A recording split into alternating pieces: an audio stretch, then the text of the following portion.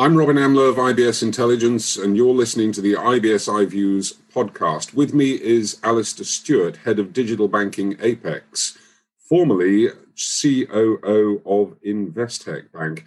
Alistair, let's start with this. The pandemic, has it changed individuals' and companies' relationships with technology on a permanent basis, or has it just been a make-do situation? I think what we've seen, and as we've seen in the past with technology, once the change occurs, it's permanent. We tend not to go backwards. So I think this would be no different.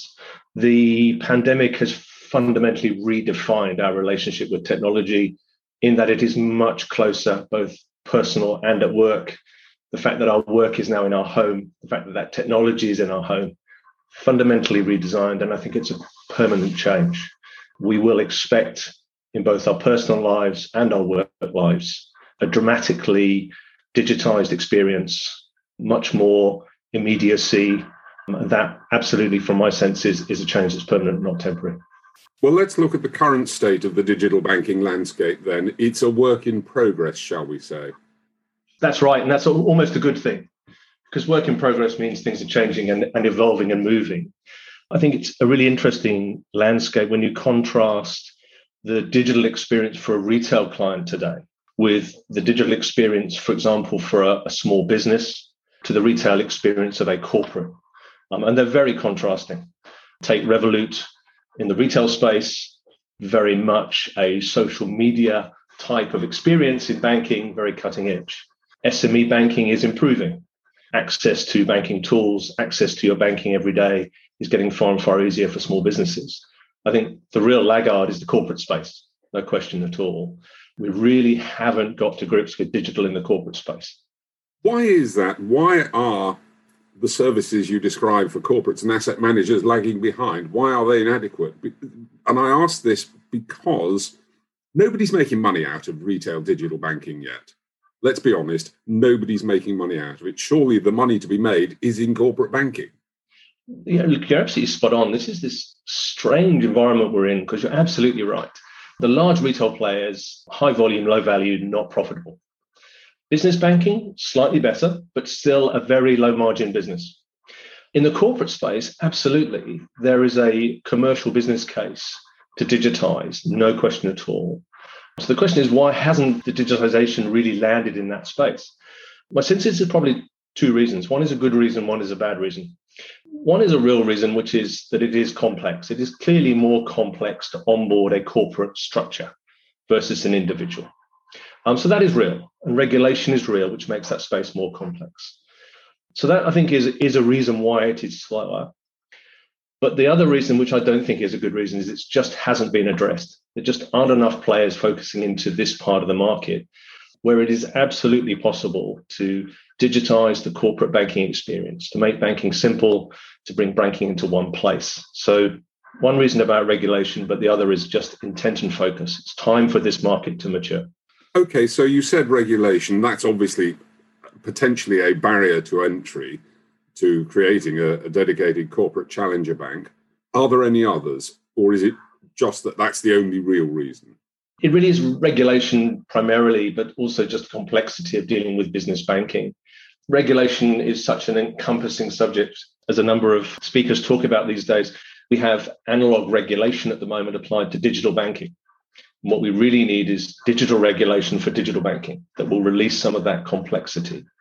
So when you think about AML, KYC, money laundering, these things are complex and they are a serious barrier to entry to new players. But you could say that about any level of banking, and these are things that are being addressed. And it's the cost of doing business as a bank, I would argue, but nobody yet seems to have got to grips with it properly. There must be more to it than this, or is there not? Am I wrong? I think you're right in that regulation is a major issue in corporate banking, and it's a force for good and it's a force for difficulty.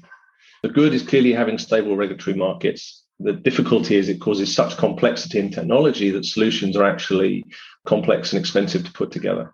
There are some good examples. It's not that we're at standby. We've got some banks with some very good solutions. The Apex digital corporate solution, which we're launching later this year, absolutely is a paperless digital onboarding process, followed by an entirely digitized banking experience. So they're out there, the market is starting to crack through some of this complexity.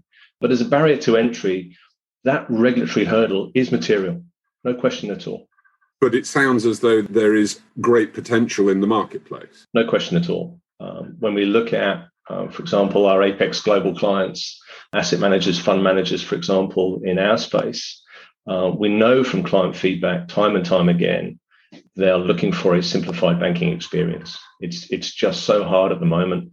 Typically, our clients are multi-banked.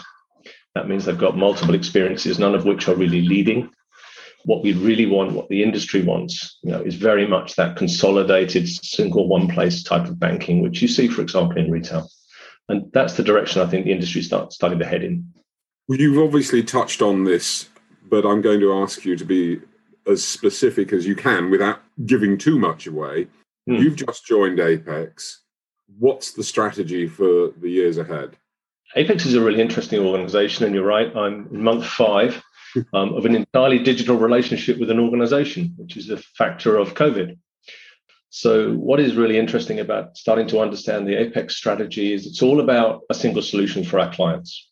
So for asset managers, fund managers, we want to provide all of your administration services that allow you to focus on how you create value, which is what you invest in and how you work with your clients. We want to take away from you all the services that we can run on your behalf. So we can run asset funds, etc. But within that, we also want to be able to run your banking. So the digital banking proposition that we're launching fits very much inside that strategic direction of providing our clients, our asset managers, fund managers, with a full set of support services. Within then the digital bank itself, clearly we're starting out with a proposition which is about banking, so the ability to hold multiple currencies and make global payments, so corporate digital banking platform. But that will evolve quite rapidly post-launch into the early part of next year into a much broader marketplace strategy. So, for example, we'll add money market capabilities, so clients can start to access a number of the money market players. So we have both a digital strategy to continue to enhance that digital banking proposition, and that sits within the Apex Group's broader strategy of a single source solution for our clients around the services they need. Alistair Stewart, Head of Digital Banking Apex, thank you very much indeed.